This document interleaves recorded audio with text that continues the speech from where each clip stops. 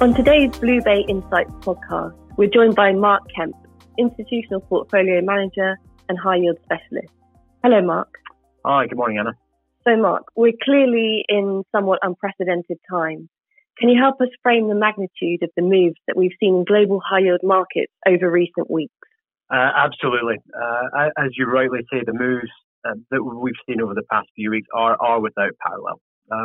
We've obviously experienced the type of spread levels that we're at today, in the past, back in 2008, 2011, but we've never seen a retracement or a pricing occur quite with the pace that we've experienced this time around.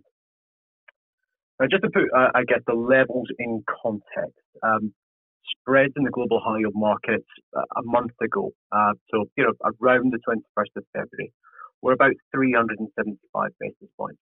If we take those as at the end of business yesterday, so March the 18th, they've more than doubled to over 900 basis points.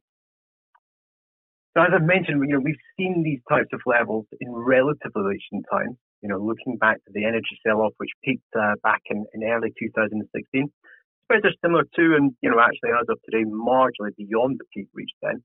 And we're at the type of levels that we saw back in 2011 when spreads also breached 900 basis points at that point. I think what's different this time around is clearly the pace at which we've retraced. It took us 7 months to experience a similar move in spreads back in 2007, 2008, and actually almost 14 months to have a similar type of move in the early 2000s.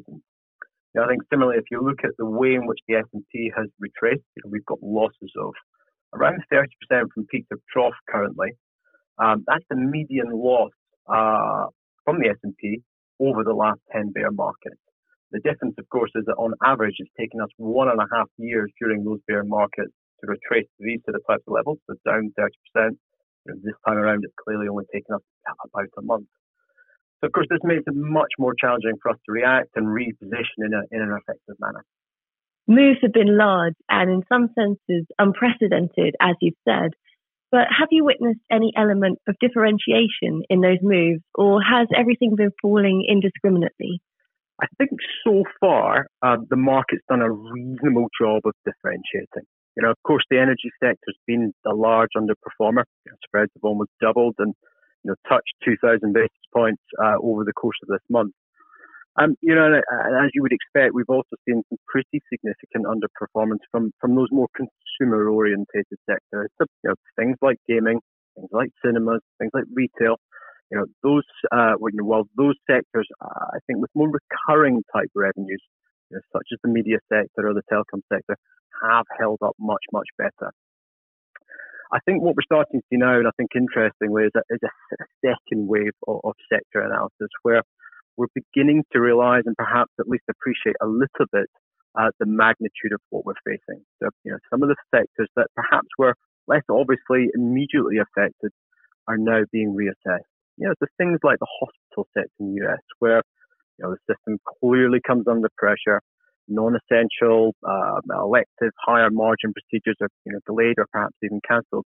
But that's starting to have an impact. Things like the pharmaceutical sector in Europe, where intuitively it's actually a really resilient business model. But actually one of the key considerations is the supply chain, and the ability to source ingredients and actually just carry on production. So a sector that intuitively should be quite defensive becomes another sector where actually, in fact, it's quite challenged. Mark, it feels understandable that the investment community has started to measure market events against the global financial crisis. But how does all this compare to 2007? I think today is very different. 2007, I think, was characterized by a number of very different factors. And I think in no particular order, back in 2007, there was very significant ridge risk in the market. And by that, I mean, many of the investment banks had underwritten deals to be syndicated into the market at a later stage.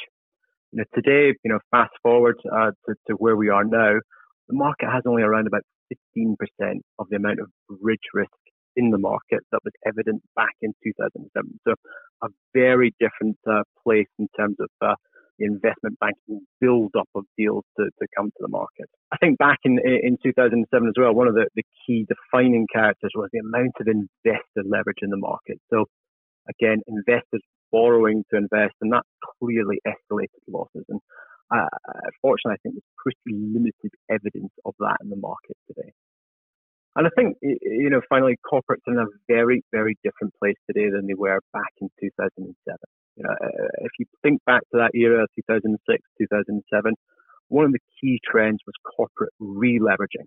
So companies borrowing aggressively to expand, to enter into mergers and acquisitions, and being much more aggressive in the way that they manage their balance sheet. Today, certainly in the bond market at least, the focus has more been on deleveraging, terming out maturities, companies being much more prudent with their capital. So I think, if you fast forward to today, what we're suffering in comparison is a real activity shock. It's perhaps a little bit more clear what the problem is, and therefore I think the response from central banks and very importantly government can be a bit more targeted and as we're seeing, a little bit more immediate. The source of the problem is possibly a bit better understood and hopefully more addressable than it was in 2007. I think in terms of other key differences that, the fiscal response that has begun over the past few days will be very key to how corporates are able to cope and respond. Now, as ever in these situations, the devil is, of course, in detail. But, I think the type of rhetoric coming out of the UK, coming out of France, coming out of the ECB overnight, with regard to corporate support, will be essential in determining the extent of corporate stress experience over the coming months. Mark, thank you very much for taking the time to share your thinking with us on the podcast. My pleasure. This podcast is issued in the United Kingdom by BlueBay Asset Management LLP, which is authorised and regulated by the UK Financial Conduct Authority, registered with the US Securities and Exchange Commission and the US Commodity Futures Trading Commission, and is a member of the National Futures Association. This podcast may also be issued in the United States by BlueBay Asset Management LLC, which is registered with the SEC and the NFA. Past performance is not indicative of future results. Unless otherwise stated, all data has been sourced by BlueBay. To the best of BlueBay's knowledge and belief, this podcast is true and accurate at the date hereof. BlueBay makes no express or implied warranties or representations with respect to the information contained in this podcast, and hereby expressly disclaim all warranties of accuracy, completeness, or fitness for a particular purpose. This podcast is intended for professional clients and eligible counterparties as defined by the FCA only, and should not be relied upon by any other category of customer. Except where agreed explicitly in writing, BlueBay does not provide investment or other advice, and nothing in this podcast constitutes any advice, nor should be interpreted as such. No BlueBay fund will be offered except pursuant and subject to the offering memorandum and subscription materials. The offering materials. If there is an inconsistency between this podcast and the offering materials for the BlueBay fund, the provisions in the offering materials shall prevail. You should read the offering materials carefully before investing in any BlueBay fund. This podcast does not constitute an offer to sell or the solicitation of an offer to purchase any security or investment product in any jurisdiction and is for information purposes only. No part of this podcast may be reproduced in any manner without the prior written permission of BlueBay Asset Management LLP. Copyright 2020 BlueBay. The investment manager, advisor, and global distributor of the BlueBay funds is a wholly owned subsidiary of Royal Bank of Canada, and the BlueBay funds may be considered to be related and or connected issuers to Royal Bank of Canada and its other affiliates. Registered trademark of Royal Bank of Canada. RBC Global Asset Management is a trademark of Royal Bank of Canada. BlueBay Asset Management LLP, registered office 77 Grosvenor Street, London, W1K 3JR, partnership registered in England and Wales, number OC370085. The term partner refers to a member of the LLP or a BlueBay employee with equivalent standing. Details of membership of the BlueBay Group and further important terms which this message is subject to can be obtained at www.bluebay.com. All rights reserved.